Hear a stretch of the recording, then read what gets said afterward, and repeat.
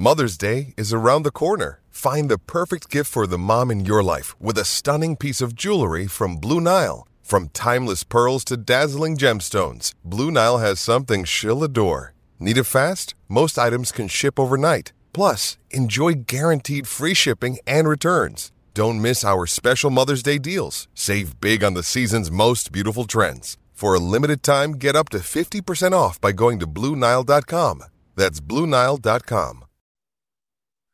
Welcome back to Turf Show Times, the podcast, instant reaction show. And this week, not only unusual circumstances for the game, but unusual circumstances for the instant reaction show. This week, I'm not joined, as always, by Blaine, the Fiasco Didasco, but instead by our, I should say it's apropos, enemy. Over at Field Goals, Mookie Alexander, managing editor, a writer, and great statesman of representing Field Goals over there, covering the Seattle Seahawks. And the Rams pull this out 20-10 on a Tuesday. And so I'm joined by Mookie to have a instant post-game reaction from both sides of the game. A game that was originally scheduled to be played on Sunday, COVID outbreak, not just on the Rams, because there was a large number of players on the Rams, of course, who went on the COVID-19 list, an unusually high number, the most, I believe. But, the Seattle Seahawks, too, with Tyler Lockett, perhaps their most important player, being on that COVID list, and ended up having, I think, 10 overall by the time Tuesday came around. So both teams hit by this, and the game goes down on Tuesday. There was not a lot of scoring in the first half, just 3-3 at halftime, and then 10-10 in the second half. But the Rams pull away for a 20-10 victory. There will be talk of controversial penalties and whether or not that impacted the game to the point of giving the Rams a victory, which is why it's so good here to have both sides to discuss it. So, Mookie, I'll go to you just for your instant reaction feeling to the game, whether or not you are maybe more focused on the calls or more focused on maybe the delay, the postponement of the game, or just more focused on the game itself. Well, I'm very steamed about the officiating. No doubt about that. The two calls, the biggest calls of the game, both went against Seattle. The holding call on Bless Austin that really wasn't, and then the pass interference that wasn't called, and that would have extended Seattle's potential game-tying drive. I'm probably one of the few Seahawks fans who was sensible about the postponement. It sucks that the Seahawks also had a COVID outbreak at the same time the Rams did, and that this game had to be pushed to Tuesday. But still, this wasn't a case of favoring the Rams. I mean, two other games got postponed for the exact same reason. And when you look at the players who did get off the COVID list, it's really, you had Von Miller get off the COVID list today, but everybody else of real consequence came back on Sunday or Saturday. So it's not like the Rams got a super boost out of that. And then the Seahawks didn't lose anybody on Monday or Tuesday to COVID that would have played in this game anyway. Brian Monet was on the COVID list on Monday, but he would have missed this game due to injury. So I don't think there's favoritism there. Certainly favoritism in the officiating. I will not shy away from that whatsoever. But ultimately, I am most annoyed with how poor the Seahawks offense is. The officiating no doubt had a major impact on the game, but the Seahawks offense is just completely rotten to the core in ways that I'd never imagined. 10 points after scoring 13, or rather 0, 13, 15, and then you have two games against the Niners and Texans, and then you get back to 10. The problems just persist with this offensive unit not looking cohesive, and that's whether Tyler Lockett is healthy or you have Lockett out. I mean, it was just a completely discombobulated effort in what was a must-win game.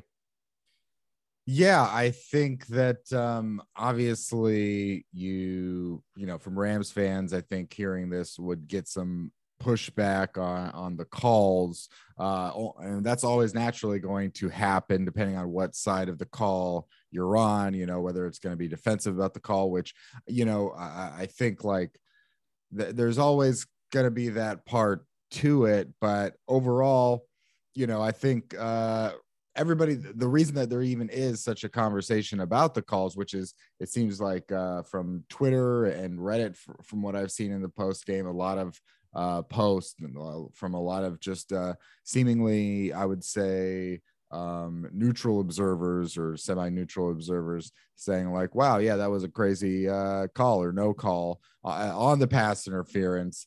And I would also say that the image of favoring one team or the other does seem to come down, though, to the team that say like lost, or whether or not it might be coincidentally a string of controversial calls going to one side.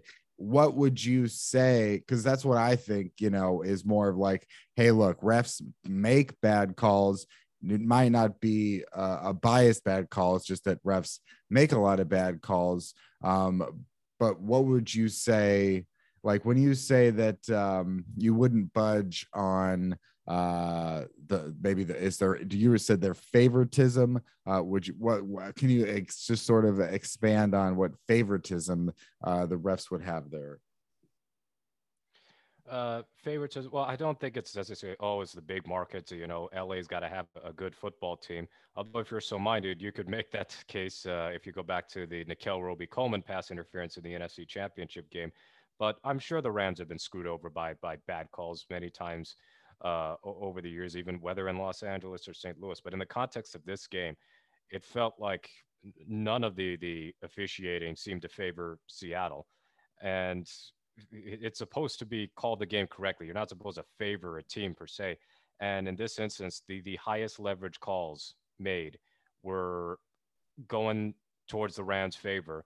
And they had a huge impact because one led to a touchdown, the go-ahead touchdown, and the other denied a potential tying touchdown. So when you have that so egregious that the Fox broadcast says these calls are very questionable at best, from a Seahawks standpoint, it's hard not to feel like you have been completely jobbed against a hated divisional opponent. So, yeah, this was very frustrating refereeing by Sean Hockley and his crew, and I hope to never get them again. I've not been a fan of Hockley's crew whatsoever, so it doesn't even have to be in the context of a Seahawks game.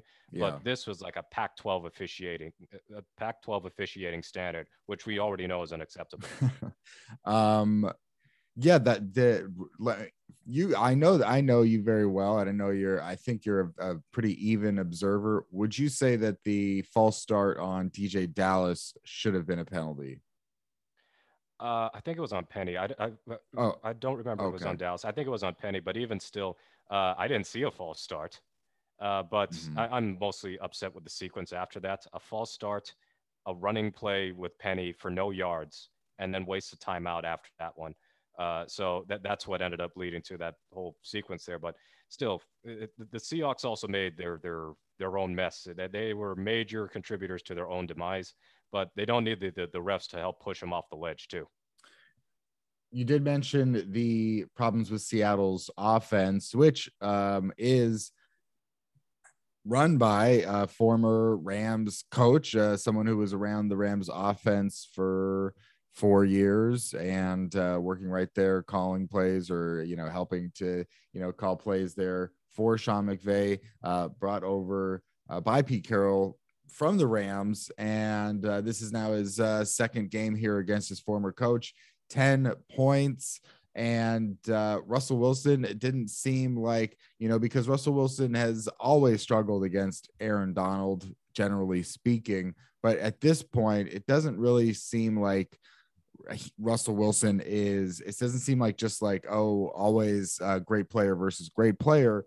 It seems a bit more like if the Rams could score more than 10 points, they would win this game. Where are you at, do you think, with it almost seems pointless to ask about Shane Waldron, because I don't know where are you at with regards to the next step for the Seahawks to make a change on their offense? With Waldron, I felt like that mindless 3rd and 6 run with Penny, Sean McVay buzzed in and told him to call that, just as a favor, because no other reason why you would call such a horrible play. But I'm not particularly high on Waldron through these first, however many games it is, 14 games. He had a great start with what we saw against the Colts, where it looked everything like we had imagined. You have a lot of motion and heavy play action use, very efficient offense. They get 4 touchdowns and they win pretty comfortably. But for much of the season, whether it's been Geno Smith at quarterback or Wilson at quarterback, whether it's pre-injury or post-injury, it's not been a cohesive unit. The play sequencing, I have a huge issue with the frequency of which they end up just only passing on a series or only running on a series. And usually they all lead to punts. I mean, this team punts almost half the time on its drives, and that is incredibly bad. That's worse than the Texans. So you got to put that into context. I don't think Waldron will be 1 year and out, but I wouldn't put it past Carroll because he did that with Jeremy Bates in his very first season. And that was with him coordinating a very declined Matt Hasselbeck as his quarterback. So Waldron certainly has had some good moments. I think he called a very good game against the Texans the week before. But just as a whole, this offense has grossly underachieved. And it's been very much boom or bust. It's either a quick strike touchdown at which they get the ball down the field in no time, or they're punting it. So when they had that touchdown against the Rams, an 11-play, 75-yard drive, that was their longest play of the longest drive rather of the entire season, which tells you the state of the Seahawks offense. So I think changes do have to be made. I personally don't have much interest in running it back with the same group. In other words, the big three: Pete Carroll, John Schneider, and Russell Wilson. But the one bad outcome I see is if Pete and John stay and Russell gets traded. And this is me saying this after Wilson had an objectively terrible game, but I don't trust Carroll and Schneider to rebuild an efficient offense given the moves that they've made over the last few years. But Wilson certainly has played his part in the offensive struggles. The accuracy not there, the decision making questionable. And what is really concerning is that he is almost consciously choosing not to run. I mean, he had no attempted rushes in this game. And even on scrambles, we know how dangerous Wilson can still be as a scrambler, but he just flat out refused. And on a couple of occasions, there's no spy for the Rams. There's a lot of green grass, and he's looking for a big play miles down the field. So maybe over the last couple of years, what Brian Schottenheimer did by getting Wilson to clean up a lot of his bad habits in the pocket has come at the expense of some of the brilliant creativity of Wilson outside the pocket scrambling. And it's been deprogrammed from him in such a way that he's like looking to throw exclusively when, dude, sometimes it's okay to just cut it loose. So like getting it back into sort of the NFC West, it was interesting to think about where maybe the NFC West quarterbacks were at, not just at the beginning of this season, maybe even at the end of last season when Jared Goff was still the quarterback of the Rams, and thinking like, oh, is there a big gap between, say, the Goff-Garoppolo group and then a rising star in Kyler Murray.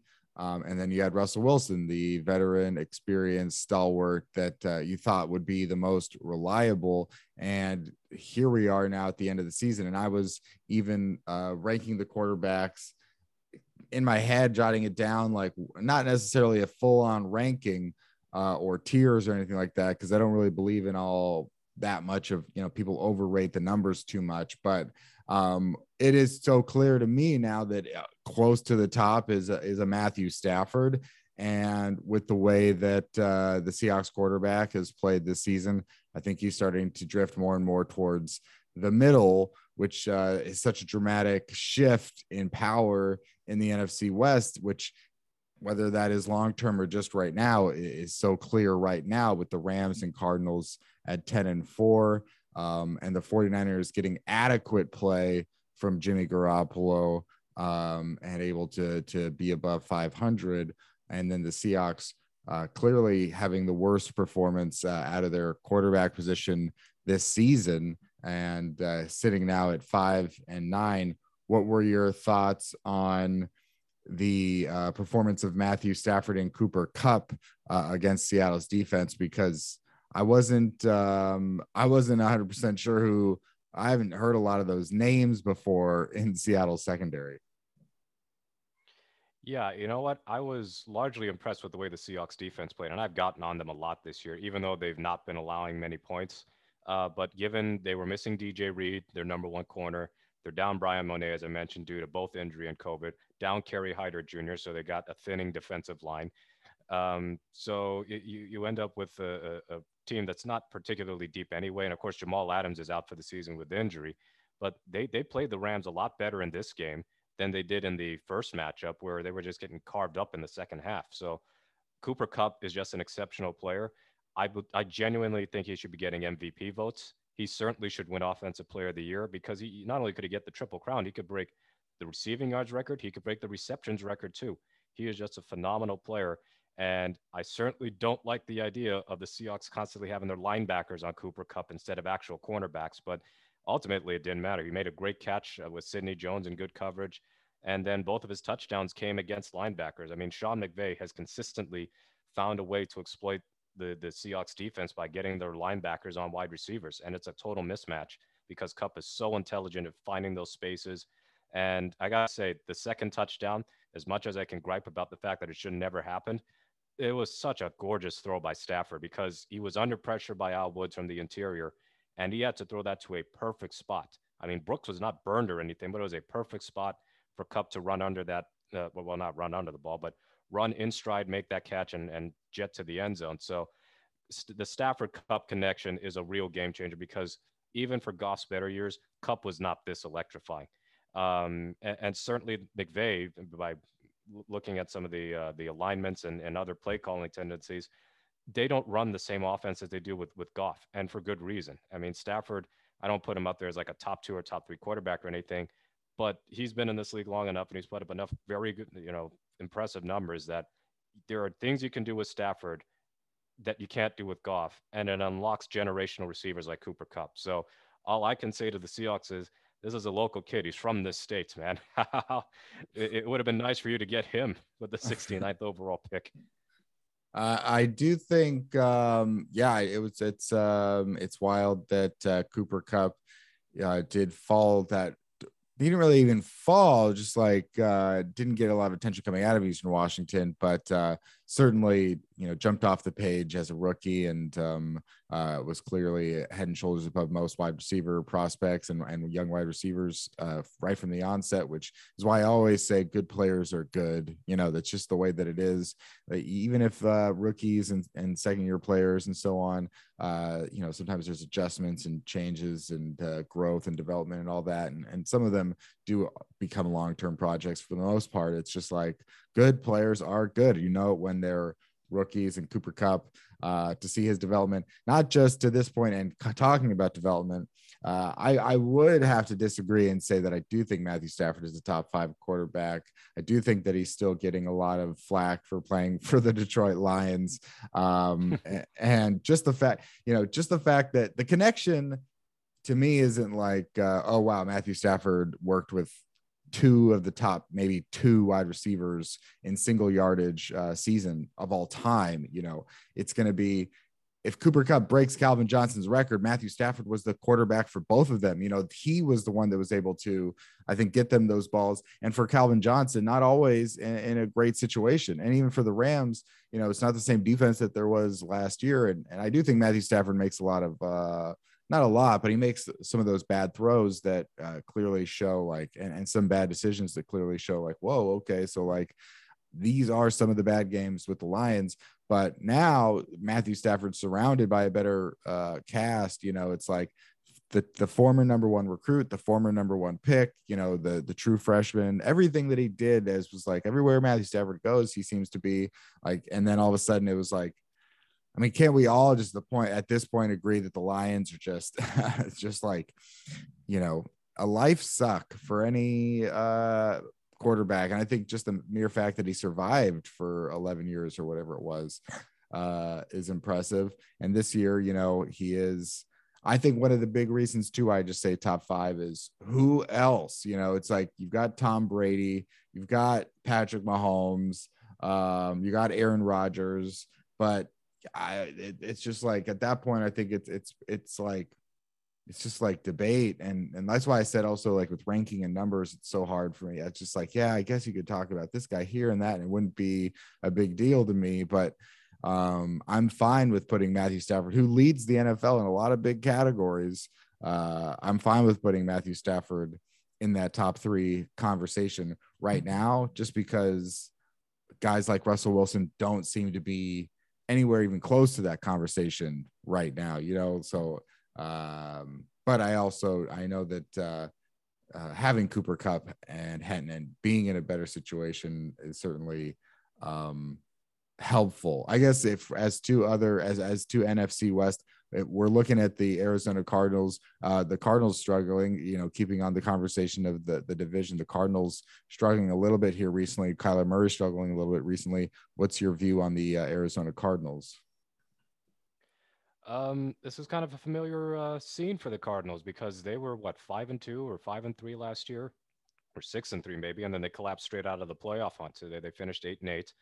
And this year, they're going to make the playoffs. I don't think they're going to lose out. But even if they do lose out, the NFC is just so lacking in good teams that they should be able to make it as a wild card. But their defense does not. To me, their defense has some fatal flaws in the playoffs, especially if they have say a rematch in Green Bay, bad weather game. I would trust Green Bay's rushing attack to just barrel through Arizona's defensive line because they really just do not have a very good run defense. That the Lions are able to run all over them with practice squad running backs is a major concern for them. And then offensively, I like Kyler Murray, but if we had to cool it on the MVP talk, if only for the fact that I think some of these miraculous looking plays are actually just bad plays where he's getting bailed out by his receivers. You can only make magic happen so many times. And I think we've experienced this with Russell Wilson as well. And Murray's just making some bad decisions and looking inaccurate since he's come back from injury. So I think Arizona is still a pretty good team, and losing DeAndre Hopkins hurts. But ultimately, if you ask me at the beginning of the season, I picked the Rams to win the division and Arizona to finish last. So I was way off on the Cardinals. But I think that's by beating Arizona a couple of weeks back, the Rams are in very favorable position to win this division because Arizona's end of season schedule is not easy. They got Indianapolis, Dallas, and then the Seattle rematch. Now, Seahawks rematch looking like it's going to be an Arizona win, but the Rams with the Vikings, a banged up Ravens team, and then end with the 49ers, you would you would back the Rams to have a better record over the last 3 than Arizona. And for the Cardinals, I just get the sense that it's not an inexperienced thing, but they are a finesse team to me more than they are a physical force. And teams have been able to beat them by just bullying them, whether with their defensive line bullying Arizona's offensive line, or what's happening more often is opposing offensive lines are just bullying Arizona's defensive line. So there's still time for Arizona to turn the ship around. But Mm-hmm. I think there is more to this. There is more to it than just losing 2 games to Arizona. I think they are in a bit of a slump now. So, if speaking of that, then we'll end on that on this note that you mentioned Seattle playing Arizona in Week 18, and the Rams and the Cardinals currently both have 10-4 records, and of course the Rams as well as other teams in the NFC. Would be interested to see the Seahawks win that game. However, there are concessions to be made with regards to, because the Rams won this game and the Seahawks fall to 5-9 and really have to give up hope there on the playoffs. This year, the NFL has basically incentivized teams to fire coaches at least 2 weeks before the season, because that's when I believe you can start interviewing now other head coaching candidates. So for teams like, say, the Raiders or the Jaguars, they're going to be interviewing coaches very shortly, and that gives them a leg up for any teams that don't fire their coaches. Similarly, Russell Wilson, what's the point maybe even of playing Russell Wilson for the rest of the season? He may not take a benching, but what's really the point?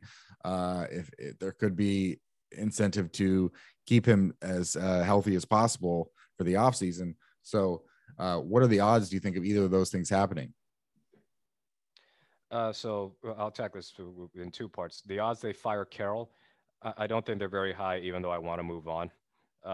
But as much as I've already said earlier in the podcast that I don't want Wilson to be traded, I think it's a non-zero chance at this point. I think it's a heightened chance that he does get dealt this offseason compared to this past offseason where I think it was all just blown out of proportion a bit.